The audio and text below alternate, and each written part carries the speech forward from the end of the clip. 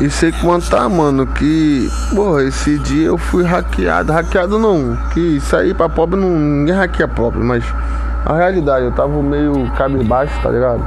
Minha mãe, você vai longe, minha avó, você vai longe, tá ligado? E, pô, geral debochando, quando eu fazia sucesso no ingresso do show, ninguém nunca me ajudou a ficar debochando a nossa cara, tá ligado? Porra, é foda. Aí eu tava com 100 mil, mano, seguidores. Não, verdade. Tava com 22 mil curtidas, 2 mil e pouquinhos seguidores. E de engajamento, tipo assim, as pessoas que me viam, mas não ajudavam, tinha 98 mil, tá ligado? Aí como? Suave. Apaguei tudo, tá ligado? Meu Instagram, que eu tinha quase 2 mil e pouquinho também, papo reto. Caraca, caiu o bagulho. Aí eu levantei e fui de 60 seguidores, tá ligado?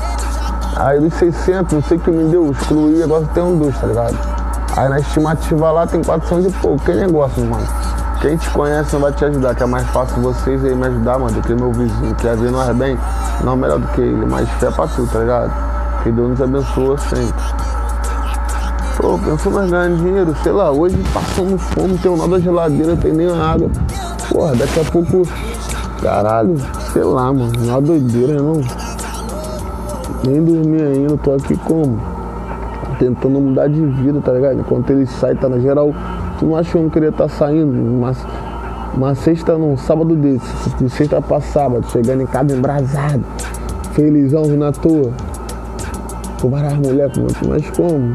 Nem todo mundo tem oportunidade não, tá ligado? Por isso que eu venho aqui, canto de malucão, mas as pessoas no coração, tá ligado? Que é pra tudo.